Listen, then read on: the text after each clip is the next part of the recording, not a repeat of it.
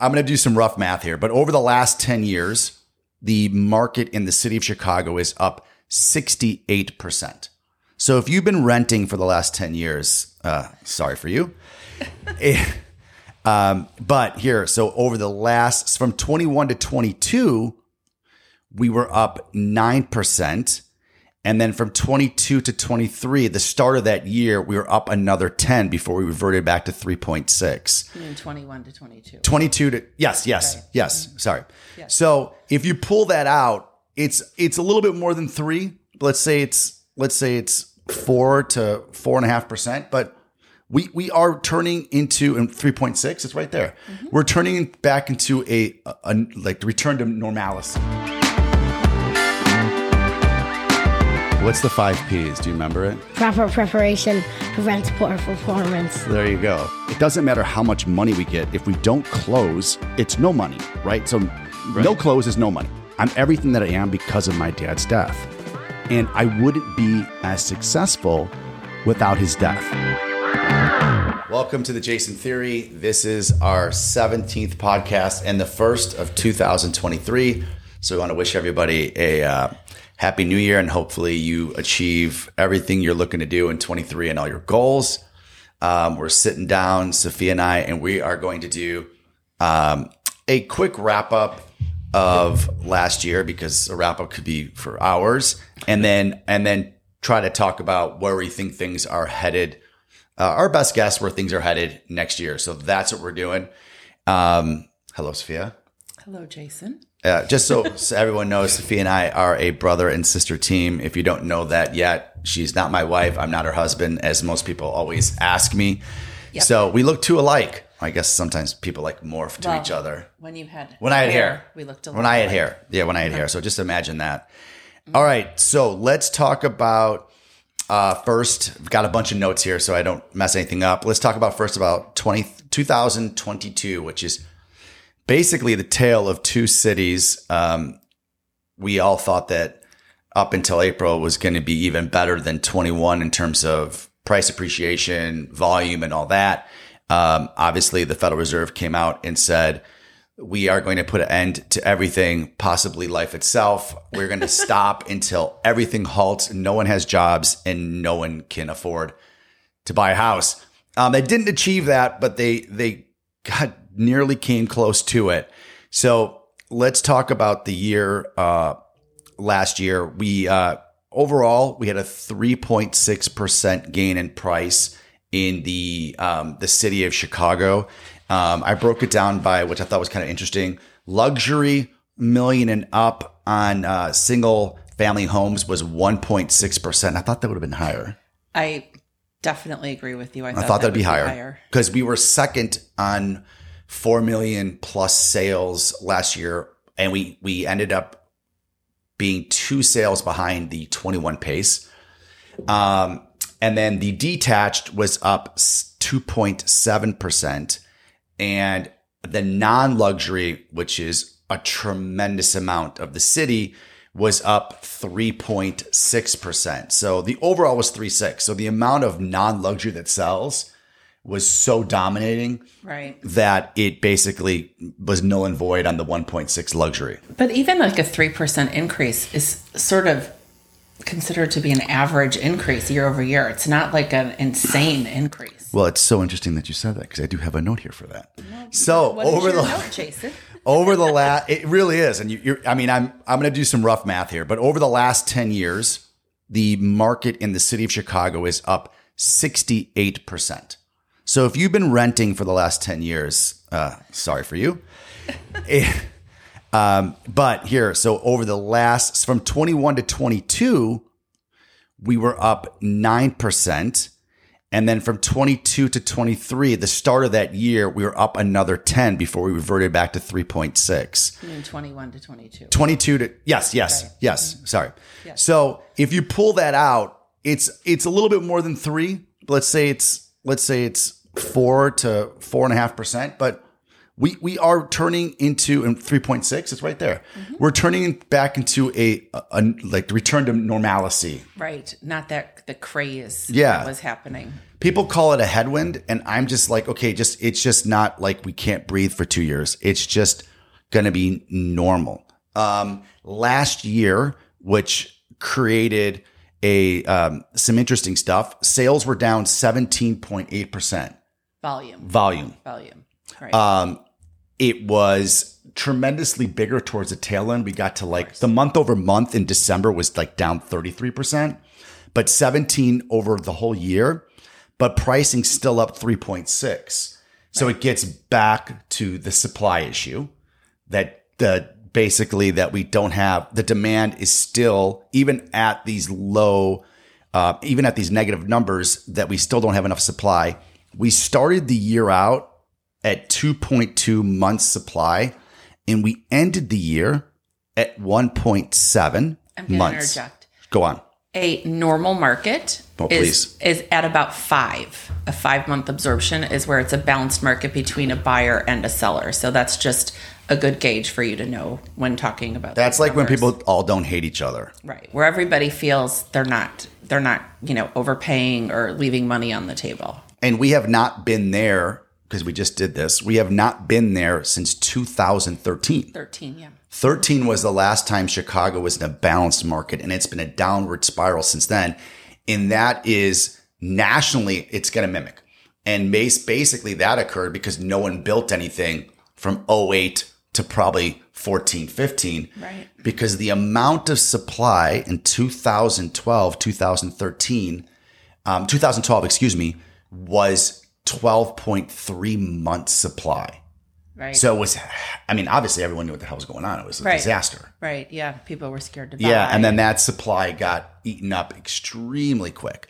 Okay. So, and I will say from April to December, the supply did not change. It was 1.7 months, which we thought that was basically odd. Very odd. Yeah. We didn't think so. It's crazy.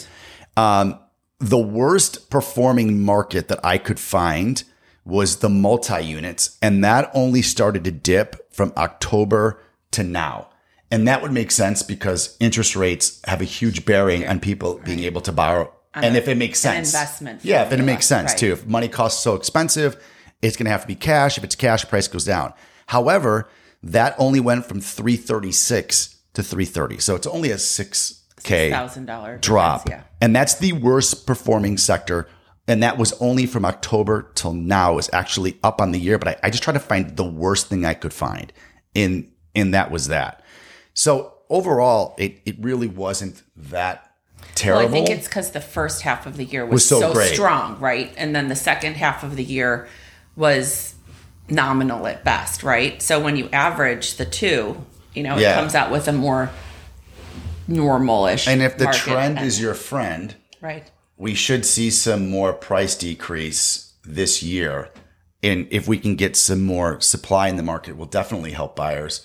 Right. But why don't we talk about what you said? But if we also stick with the trend, we're going to have a very, hopefully, good February, March, April of 23. So it's not all negative news. No. Right? So there's definitely going to be some positivity in the market. I did write a note that I read online that 30% of Chicago's inventory trades the first quarter.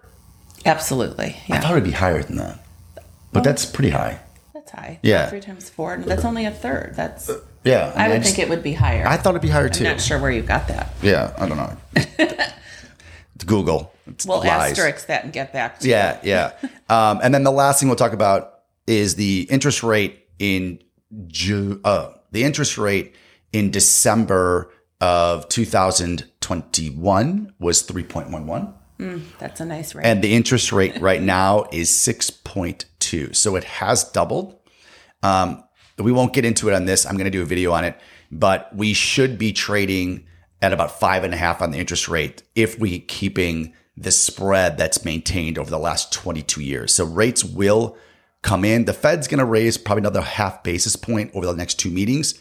So it may stay from that 5.75 to 6, but we will see probably another quarter to half point drop just on the spread. But that's a whole other thing for a whole other time. Yeah.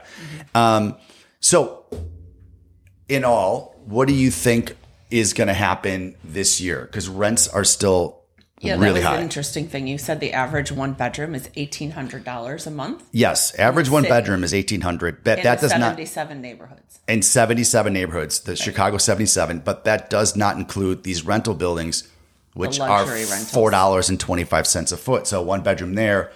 I mean, I have clients that rent. We have a one bedroom. You and I share. Yes. And own a one bedroom that we get $3,000 a month in rent for a one bedroom. Yeah. It's not new construction. No. It is in Streeterville.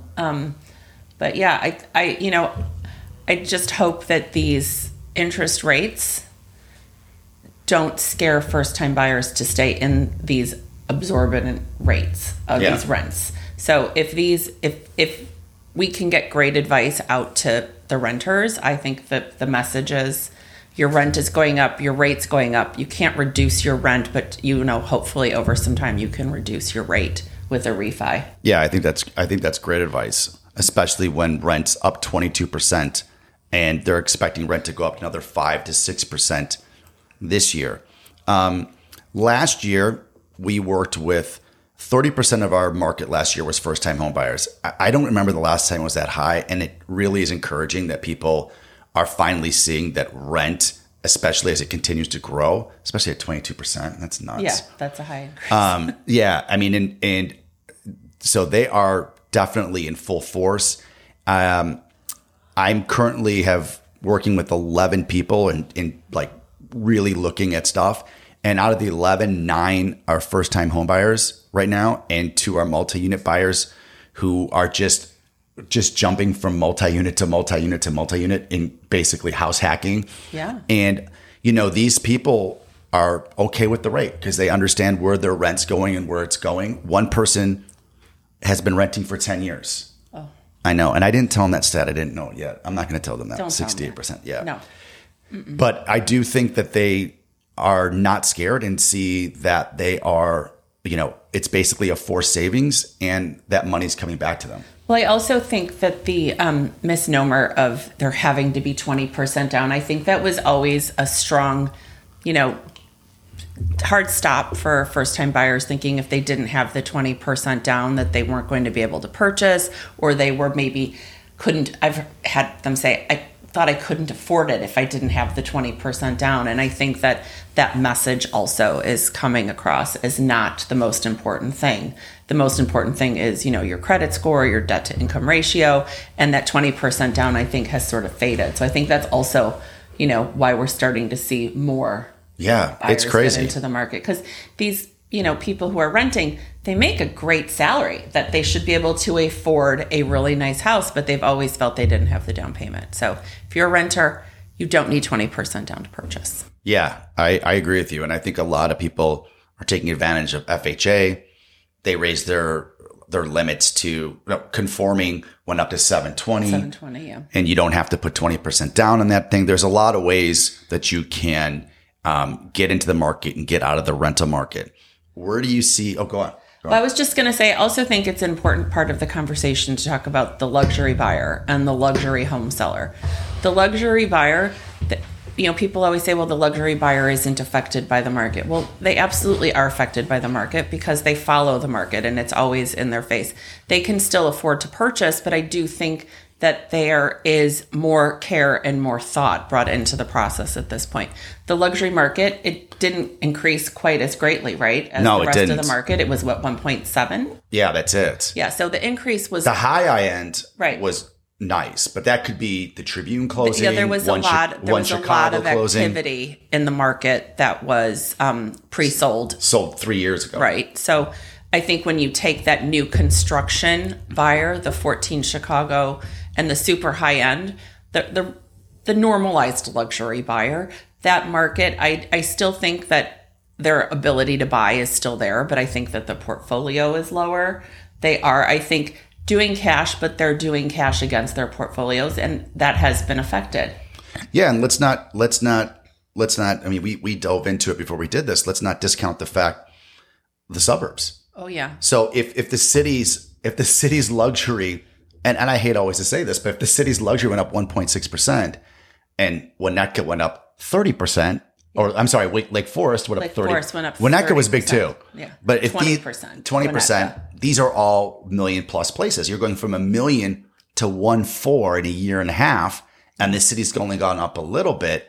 Right. You know, there is definitely, you're seeing that migration. Maybe not the ultra high end, right? Which has FU money. It's like, I don't care about this. I don't care about this. Right. I don't care about this. But that's not the bulk of the luxury buyer. No, that's what I'm saying. Yeah, that luxury buyer looks like it went to the burbs. To the burbs. Yeah. So the suburbs. If you bought in 19, you are sitting pretty in Lake Forest right now. Real pretty. All of Lake Forest, not just East Lake Forest. With a 3% interest rate. Yeah, with West Lake Forest, all of us are. Winnetka did really well. Wilmette didn't see the same jump, but they still saw a jump greater than Chicago, right? It was still, it was 720 to 850. It's still nice. The suburban luxury market definitely outpaced the city market in gains.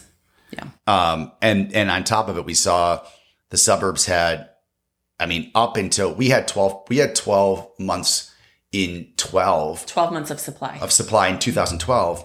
The suburbs that we're talking about had 12 months of supply 2 years ago. Right. And now we're down to 2 months. So, that is bananas. It got gobbled up. And that inventory, hopefully, will come on the market in Chicago. Yeah. But that's spring. But I don't really look in depthly to the burbs that much. But that pricing pop is But you crazy. have to when you have to try and figure out where is everybody from the city buying. Hinsdale, you said they had their big pop in 21, not in 22. Yeah, they've been, right? And it wasn't that big either. It didn't compare to the northern suburbs. There was a ton of inventory on the market in Hinsdale 2 years ago. Well, I remember before COVID talking to people that worked out in Hinsdale, there was like 150 homes. Right. And now there's not. Crazy. Now there's not. Yeah. So I do think it also migrated, to the western suburbs. So I don't really follow the southern suburbs much, but, I think that the luxury market overall in the suburbs did really well. And I think that in the city, we're going to see some catch up. I think a lot of that inventory is going to come on the market. We need it. So I think a lot of people who moved to the suburbs early on, they either kept their houses as insurance policies to make sure they wanted to stay. I had one buyer who went and came back. It wasn't for them, but other buyers, they might have also rented because they're people that were not actually purchasing right when COVID hit. I think a lot of people thought, okay, well, I'll get a renter in there while I move to the suburbs. So I think we'll see some of that inventory coming back on the market.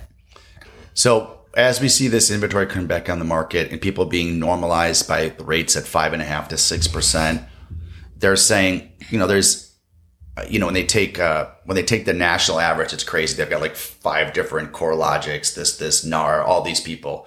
They're saying 0.4% increase. So basically stagnant. There are people that think 5 to 6% lower. There are people that think 3 to 4% because of inventory higher. I think it's interesting that it's the average is the baseline. The baseline's the average.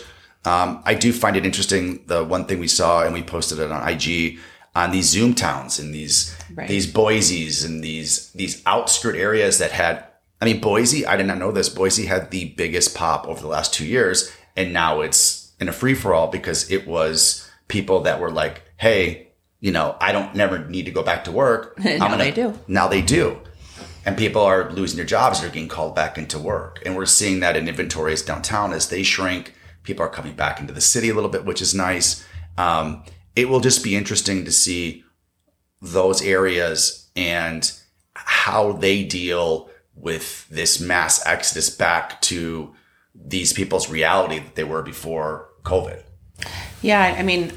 I didn't really read the article to read it that there was going to be a mass exodus, but I definitely think that there are people who made decisions during COVID that were irrational based on some fear and also, based on just wanting to have, more breathing room. And I think that most of those people, they found came from, real heavily populated cities. Yes. And, so, I know that a lot of people are clamoring back to the cities because they are a little bored in Idaho or Montana. But we have a good broker friend who moved out to Montana and loves it. So At any rate. Oh. Loves it. So, yeah, I mean, it's maybe some people will stay. I went out to Montana once, to Billings. Yes. And for fun, we hooked ourselves to the back of cars and they just dragged us around the snow because there was nothing else to do. You can gamble like everywhere. Like there's gambling. Because of the Indian reservation. There's slot machines everywhere. No, but even like there'll be a church and like in the back of the church, there's slots. I'm telling you. Very strange. It was crazy. Okay. So any other predictions that you think, anything going on in terms of coming from a design standpoint that you see trending for 2023? Well, I do think that gray is gone. I said that in my last podcast I did. And everything I'm seeing and everything I'm reading is solidifying the way I was feeling a couple months ago. A lot of jeweled earth tones. So what I mean by that, like an emerald green. Emerald green's awesome. Like a purple. But like an eggplant, right? That's like an earth color, but just like a very vibrant part of it. And not whole rooms, but definitely in aspects of accessories, maybe accent walls, or like a powder room is like the greatest place to like let your inner personality come out because it's behind walls. There's still, wallpaper is still super strong, but color-wise, I think we're going to see earth tones, but with some oomph to it. And in terms of people doing a kitchen rehab or a bathroom rehab, in terms of cabinet colors, you're talking about green even on cabinets, blues. Well, even some of our developers were doing like jewel tone blues years ago, and people, it scared some people. We did blue. We had to repaint one, right? Yeah, we did blue 4 years ago on Winchester, and I thought it was the coolest thing. And they came in, and part of the deal was repainting, and I was like, man, this is so You're going to be sorry. Yeah. And it's in style now. Yeah, we did blue over at Belden. I think, white's always super safe and very clean. I do think that people are going to start experimenting a little bit. It's not people experimenting to sell.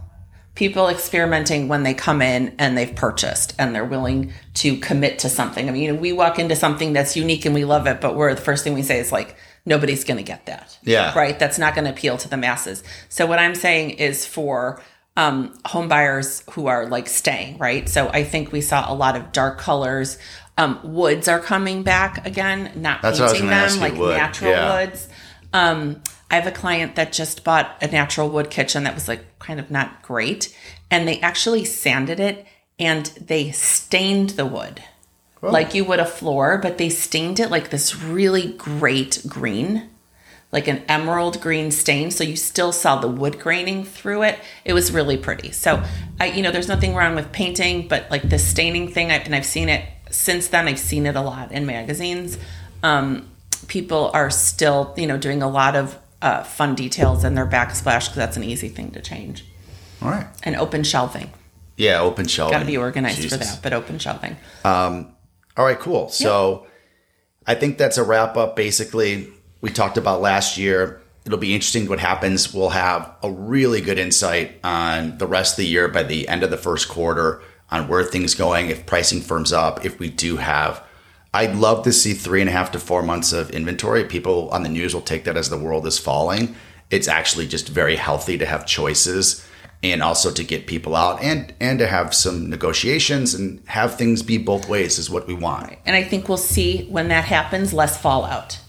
Yes. Of deals. So by, people get into a frenzy and they bid and then they get back in the house and they're like, oh my God, what did I do? And I think that there's a lot of deals that have fallen out over the last 2 years because of lack of inventory and feeling the pressure to buy because someone else will if they don't do it immediately. And this is kind of off topic, but I see articles all the time. 90% of people don't like the house that they bought in 2001 or 2022.